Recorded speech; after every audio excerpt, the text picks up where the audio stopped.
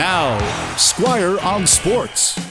The Vegas Golden Knights are going to their second Stanley Cup Final in their rather short history, and it can be quite galling to think about it if you're a fan of another team, because there are older franchises who've only been to one or no Stanley Cup Finals. But the Knights did it right from the very beginning. They took advantage of the NHL giving them advantages that other expansion teams in the past didn't have.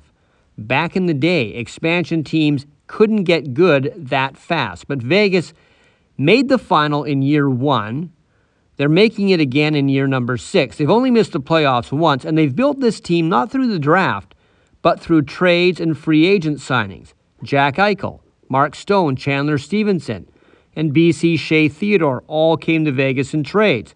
Alex Pietrangelo, Riley Smith came there as free agent signings. What's amazing is the Knights have made it this far this season with a revolving door of goalkeepers because of injuries. During the regular season, they used 5 different goalies. Now, the Knights are not afraid to make bold moves. They've been that way since day one. They roll the dice a lot, but then again, that makes sense because they're in Vegas. And it seems that when they roll the dice, their number keeps coming up.